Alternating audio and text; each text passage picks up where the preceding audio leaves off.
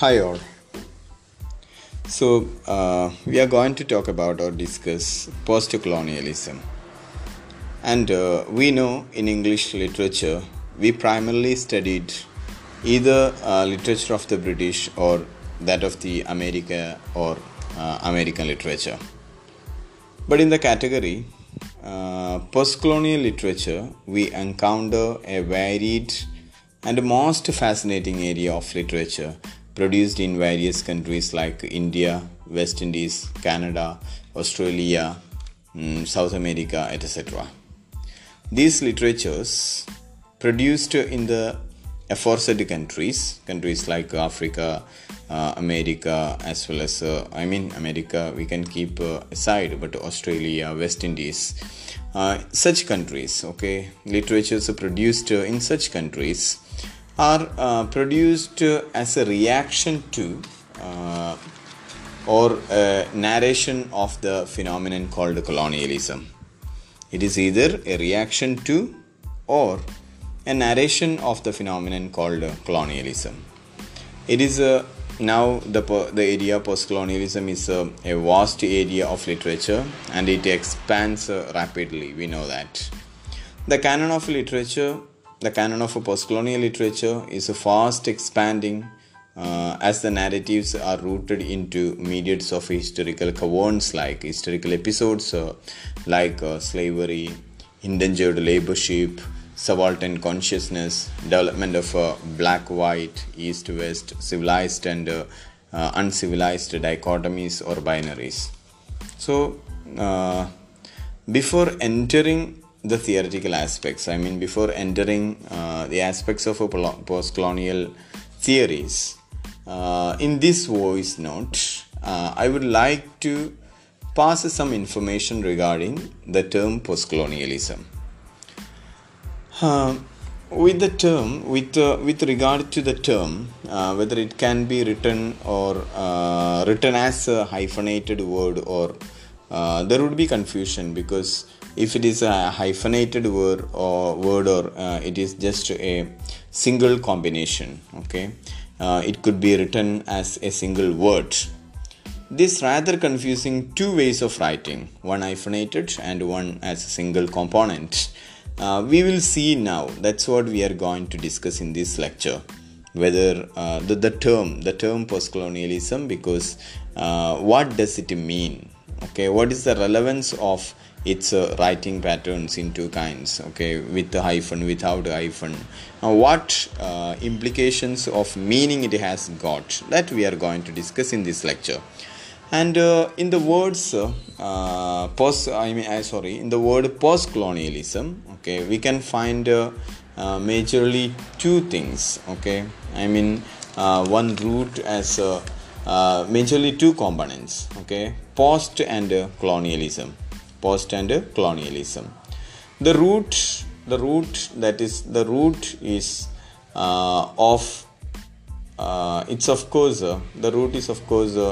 colonialism, to which a prefix post is attached, right? Because then only it becomes a post-colonialism. Post as a prefix, it means after something, right? Post denotes to something that's over, and something that's happening after something, right? So as we can find in post-graduation, let's take an example. You think about the post-graduation because it is something that you have done. That's a course you do after the completion of graduation. So it directly denotes after. Post denotes or post has the meaning after, right? And you now listen to it. If we take the meaning of a post, the prefix as after, the word postcolonialism means anything after colonialism, right?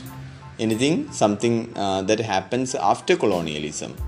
In India's case, it would mean as something that happens after or happened after 1947 August 15, right? Then only it becomes a post-colonial.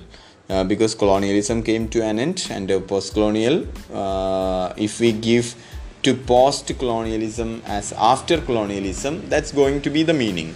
1947, August 15, the things that are staged after 1947, August 15, right? In the case of Libya, it is 24th December 1951. If it is Sudan, it's 1st January 1956, etc. Okay, and what happened from these specific dates, that would be post-colonial, because post has a meaning that happens something after, right? So post-colonialism means after colonialism. In that sense, whatever happens after 1947 August 15 in India's case, that's a post-colonial.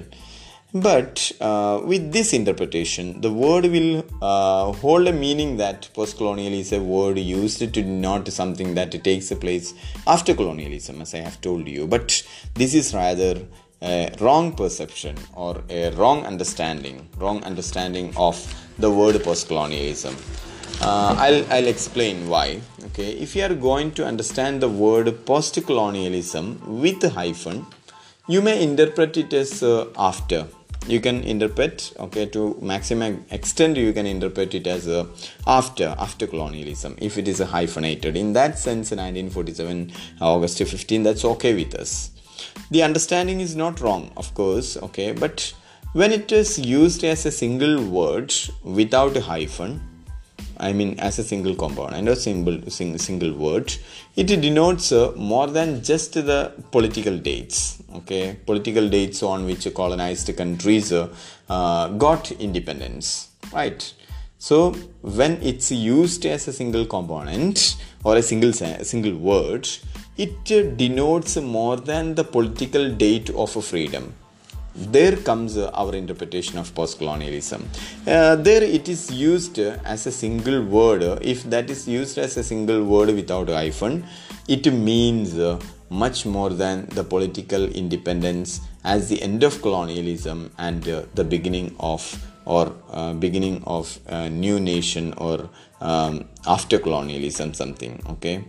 So, of course, the political rule of, in this interpretation, we can say that the political rule of British or Britain, that has come to an end, okay, that came to an end on the day of each country's independence, no doubt.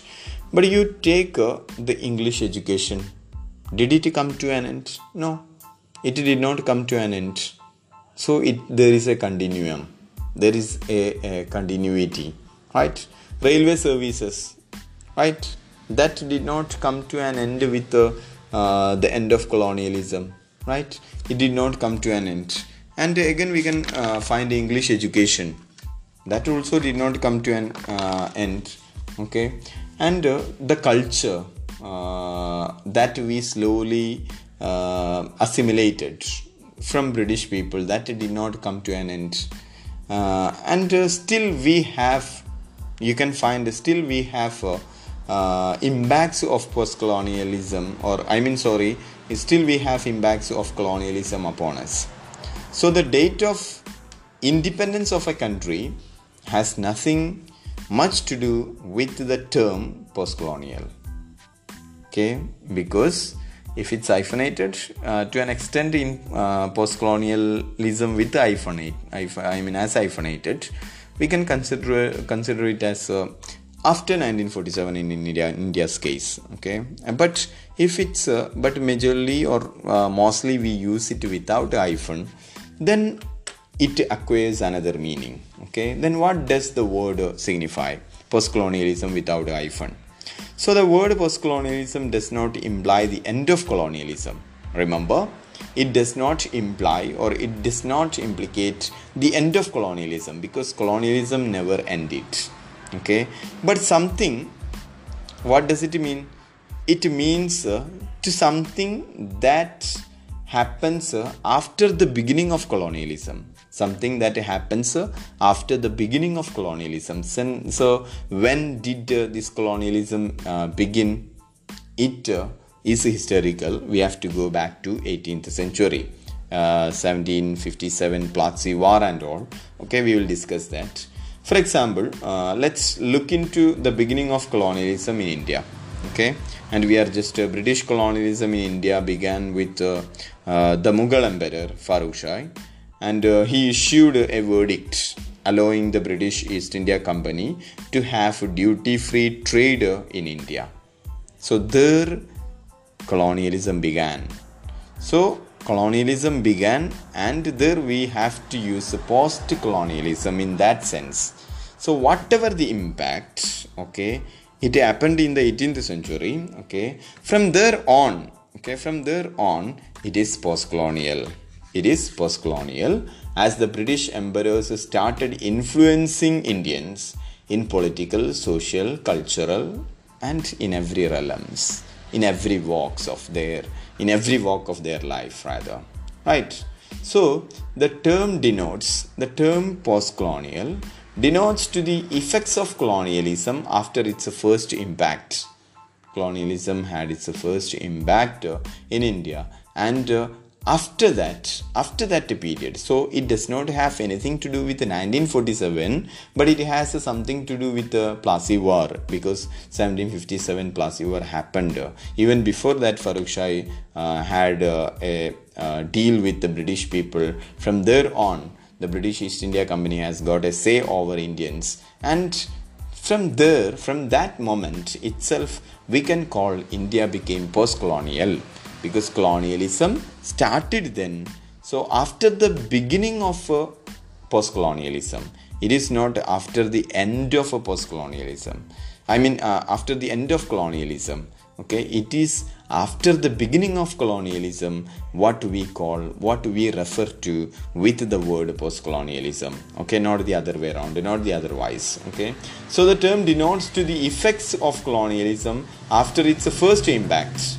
Thus, post-colonialism can be defined as, so what is post-colonialism? It can be defined as sum total of all the social, political, cultural and economic changes brought about by the impact of colonialism, because colonialism has brought about so many impacts, or brought forth so many impacts, and Indians were influenced.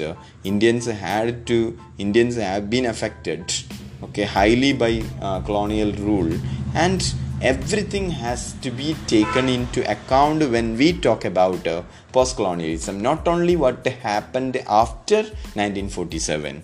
So remember, it begins with the first impact of colonialism, okay, not just what happened after colonialism. It's an all-inclusive term, okay, it's an all-inclusive term to refer to the effects of colonialism with the first impact of colonialism until now. Even we are not out of that. We have that crisscrossing railway system. It has influence upon Indians, right? So it has influence, and the same would be with the case with Libya, right? Same would be African other countries. So with the first entering, with the first foot being stepped onto the land of India, onto the land of Africa, onto the land of Canada in the form of colonialism, then itself it is post-colonial, right? So this is the idea. If we may tend to interpret it as after colonialism. No, it is after the beginning of colonialism. You have to keep in mind. Okay, so this is the interpretation I want to give you to start with. Thank you.